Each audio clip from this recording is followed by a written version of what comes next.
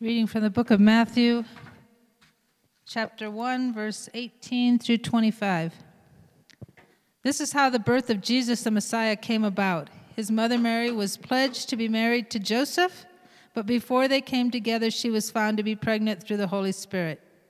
Because Joseph, her husband, was faithful to the law and yet did not want to expose her to public disgrace, he had in mind to divorce her quietly. But after he had considered this, an angel of the Lord appeared to him in a dream and said, Joseph, son of David, do not be afraid to take Mary home as your wife, because what is conceived in her is from the Holy Spirit. She will give birth to a son, and you are to give him the name Jesus, because he will save his people from their sins. All this took place to fulfill what the Lord had said through the prophet. The virgin will conceive and give birth to a son, and they will call him Emmanuel, which means God with us. When Joseph woke up, he did what the angel of the Lord had commanded him and took Mary home as his wife. But he did not consummate their marriage until she gave birth to a son, and he gave him the name Jesus. The word of the Lord. Thanks be to God. The kids are invited to Kids Church with Kelly this morning.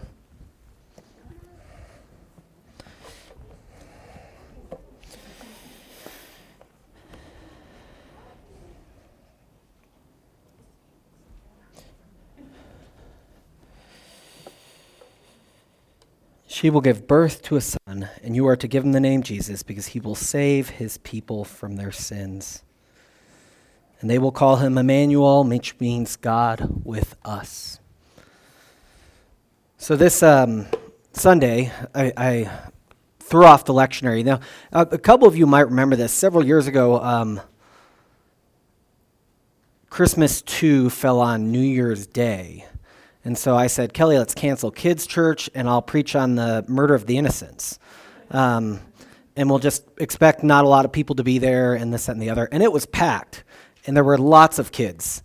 And I learned my lesson then, never to mess with these things. But one of the reasons, if you're chronologically going, we move backwards in time, right? Like we're hearing about the prophecy in Isaiah of Emmanuel, and we're hearing about this visit with Joseph before Jesus is born. But one of the things that I wanted to do was try and get into what does it mean to proclaim God with us?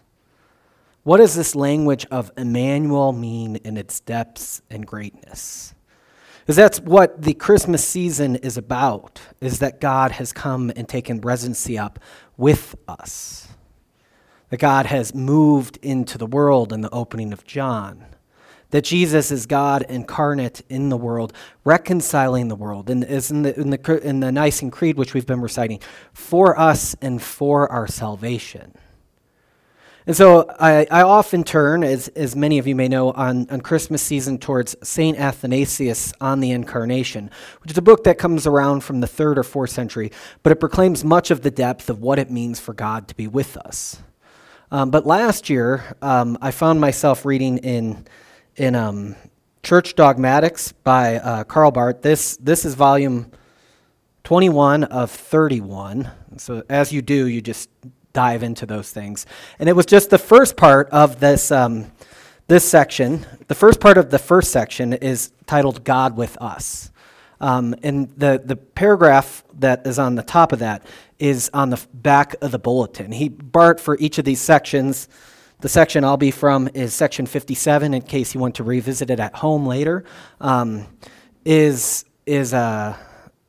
He writes a paragraph to sort of condense what he's going to say, and then he lays it out. And what he said about God with us really struck me as it moved from God with us to us with God.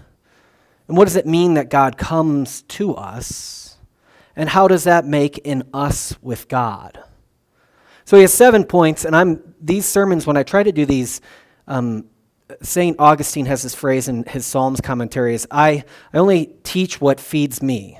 I only teach what's been beneficial to me. So this has been beneficial to me, and I'm going to try and condense it and give it back in a positive way. The phrase that I want to consider for this morning is man, I practiced it. Kerygma. I always go with the K too hard. Kerygma. The kerygma is the proclamation. Now, this proclamation, kerygma, is this Greek word in the New Testament, and it's often that this proclamation is what is being talked about. And one of the things I think we hear in Emmanuel, God with us, is not just something that is just a plain fact or something like that, but it is a proclamation of something that God has done in the world.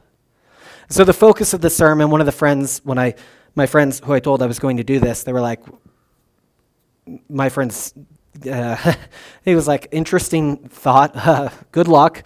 But I said, I want to bend the whole thing towards the proclamation that Joseph hears, that comes in Isaiah, that there is this word, Emmanuel, that proclaims God with us.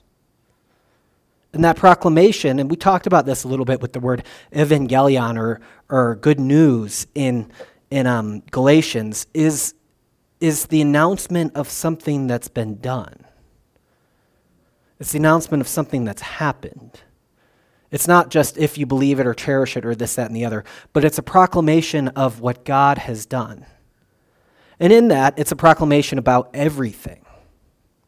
It touches all our being. It makes all our life. And so this phrase, God with us, is the one in which we want to consider today, is what does it mean to say that Emmanuel, God with us? And if you want to trace this, point 7 will be, how does that create in us with God? That God has restored us in some way. To start, we'll just read the quote that's on the back of the margin. The subject matter, origin, and content of the message received and proclaimed by the Christian community as at its heart the act of the faithfulness of God in which he takes the lost cause of humanity, who denies him as creator, and in doing so ruined himself as creature, and makes it his own in Jesus Christ, carrying it through to its goal, and in that way maintaining and manifesting his glory in the world. If you wanted to, this is Bart's way of summarizing what's going to happen in this section, and you'll see it in that God takes this on, and that manifests his glory in the world. And it's the faithfulness of God which does this. It's how God is faithful to humanity. He takes on this lost cause. He takes on this destruction. And then he makes it his own, and carrying it to its goal. This is a sentence you could take apart for a long time and begin to think about what does each of these things mean. For Bart at the start of this section, and this is, his dogmatics takes, this is 4. He never wrote 5. He died before it was finished. 31 volumes, and he didn't finish what he was saying. Actually, the older one is 14 volumes, but he says at the start of this is that what he's taking up in this doctrine of reconciliation. So the previous 3, which is like 6 or 8 books, is on creation, and the previous one to that is on the Word and how Christ comes to us. And so you have these sort of movements.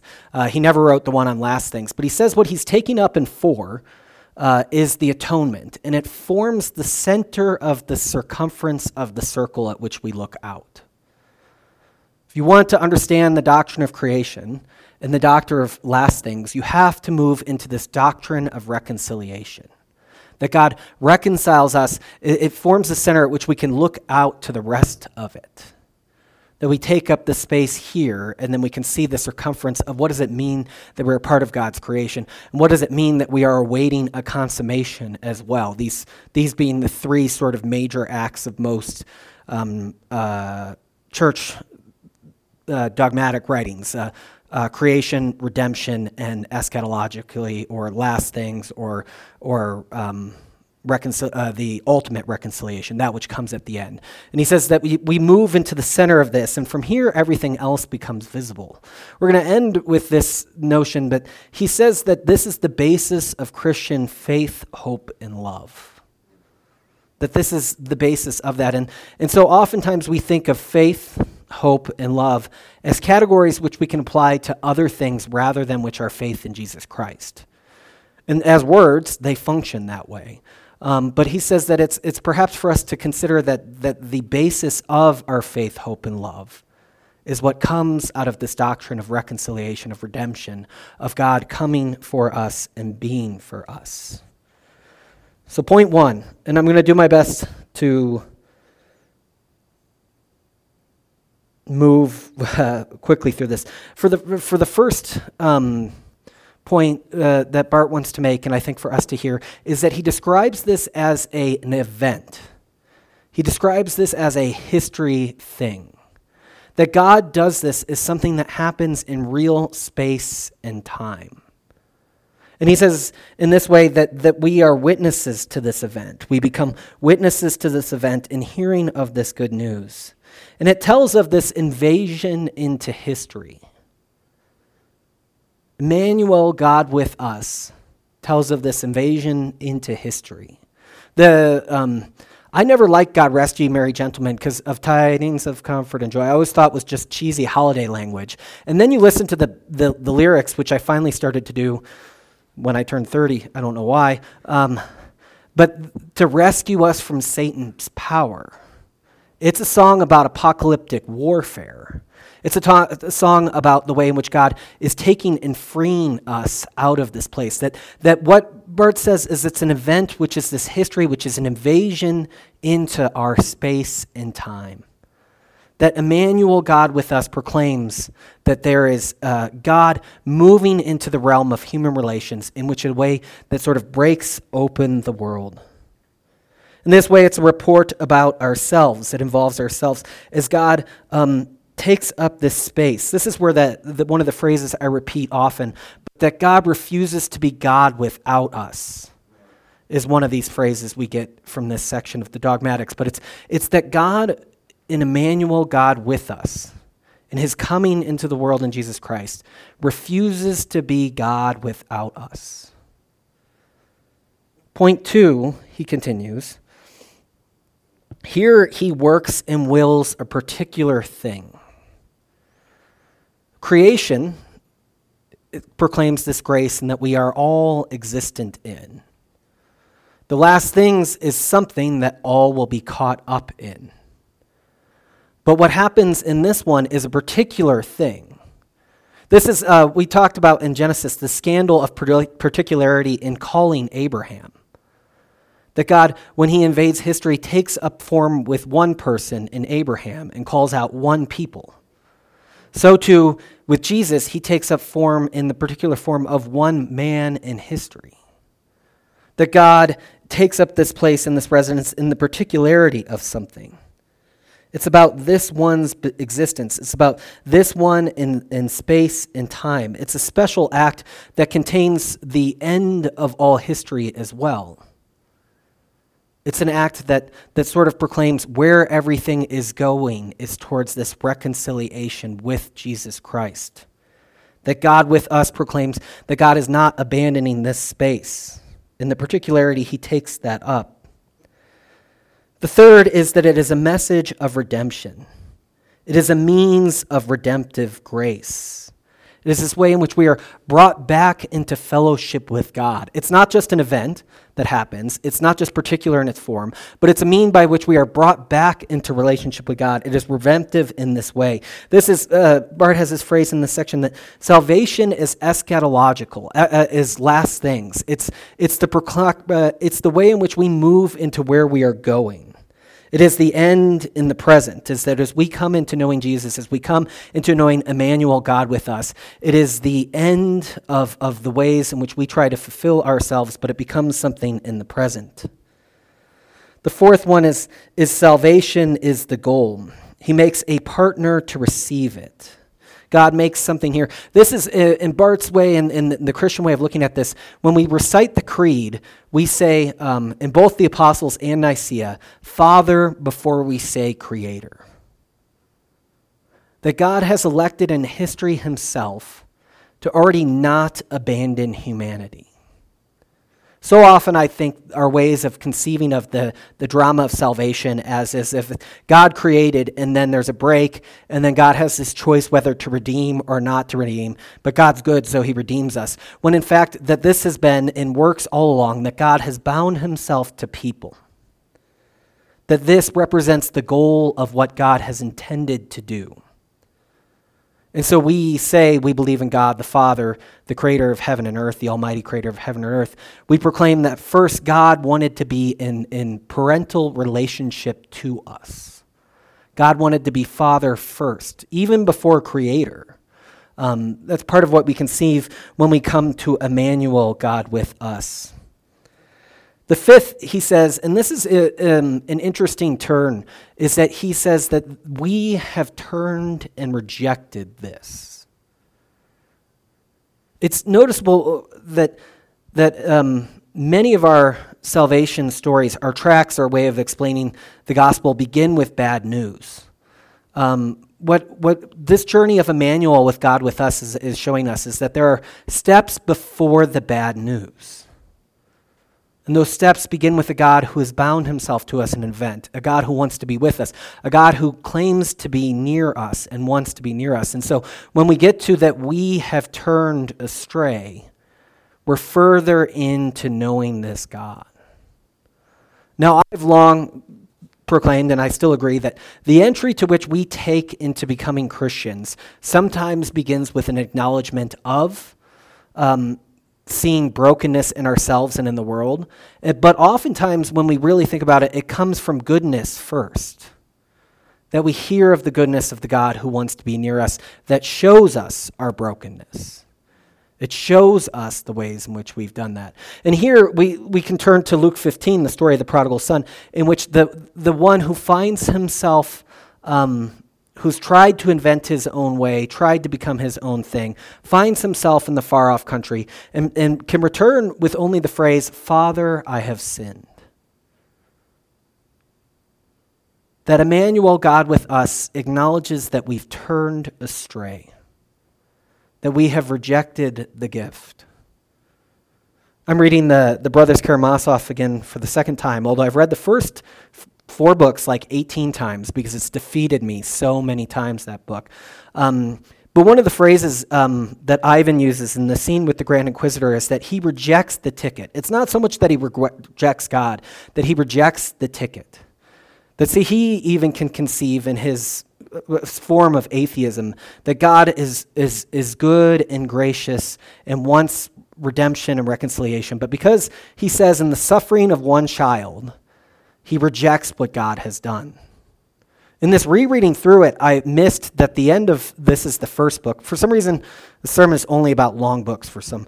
At the end of this book, he talks the second story after Ivan ends talking to his brother about this notion in which God has failed us. Tells the story of the other father in the book, Father Zosima. And I always missed that story, as it tells Zosima's the elder monk who dies right before this scene or after the scene. But it tells the story of how Zosima's life begins with the death of his brother.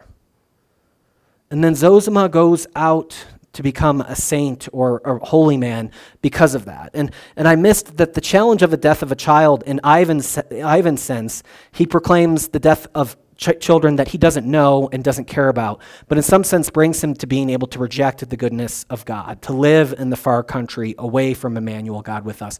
And Zosima, in watching the death of his brother, aims to live in love with creation, aims to fall in love with it. He often is found in different scenes weeping on the ground.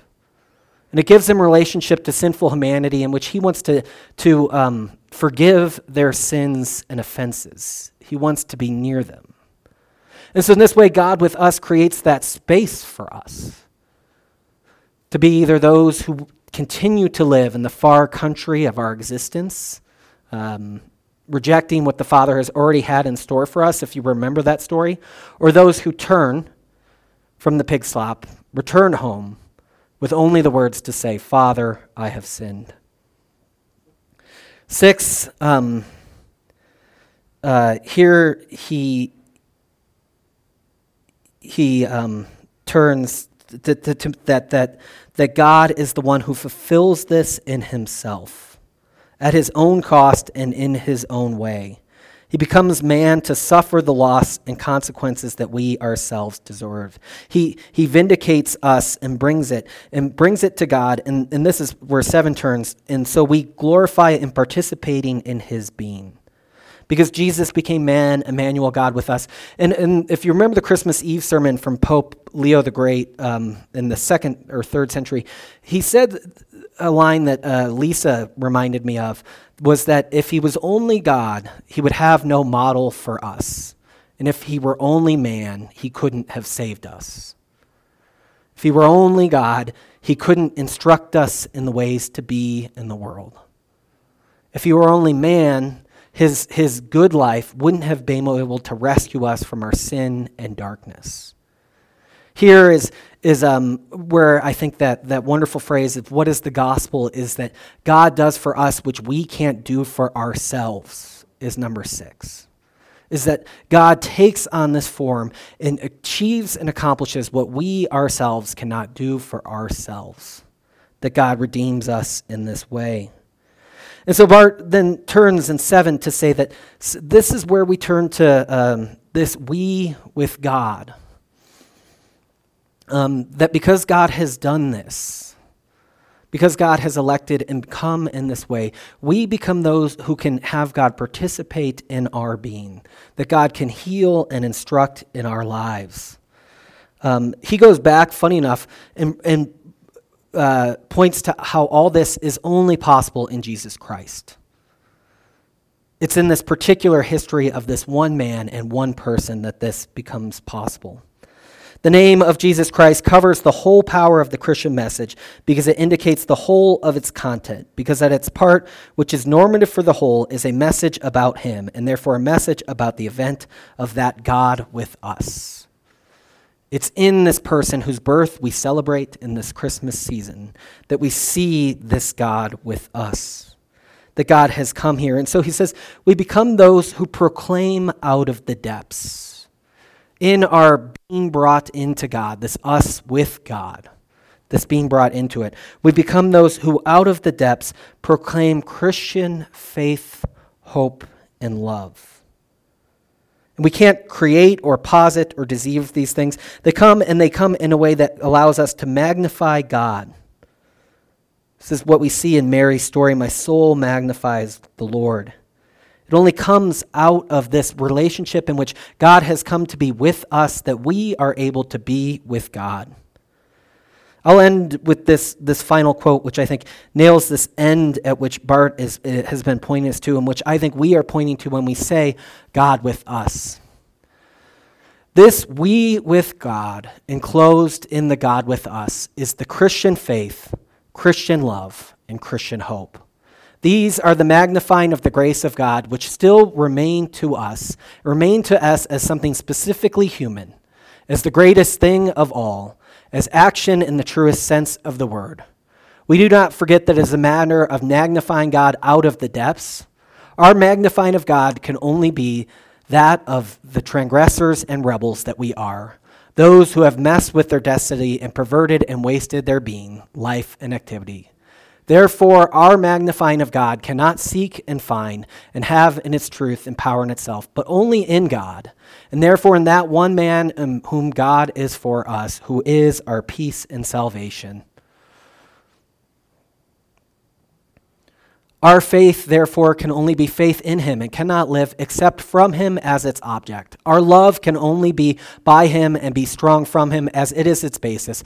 Our hope can only be hope directed upon him and can only be certain hope as its content. Our faith, hope, and love, and we ourselves, however strong may be our faith, hope, and live only on that which we cannot create, posit, awaken, or desire. This is the last one. And although our believing and loving and hoping themselves are as in such themselves, they are not of us, but of their object, basis, and content of God, who in one man not only answers for us, him, but answers for himself with us, who gives it to us in freedom that we may believe, love, hope, open eyes, ears, and hearts for himself and his work, knowledge to the foolish, obedience to the word, freedom to the bound life, to the victims of death, and all in such a way that the glory of our own being, life, and activity is still his, and can be valued and exalted and respected by his only as his, but all in such a way that that in and with his glory, we too are really exalted, because in the depths of where we can only give him glory, we find our true and proper place. It is this way, in this sense, that the Christian community claims we with God when it proclaims God with us.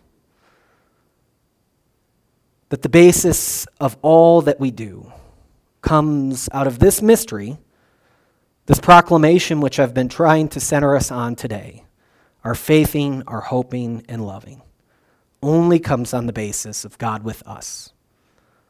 And because out of the depths we can do that, we proclaim we with God. Let us pray.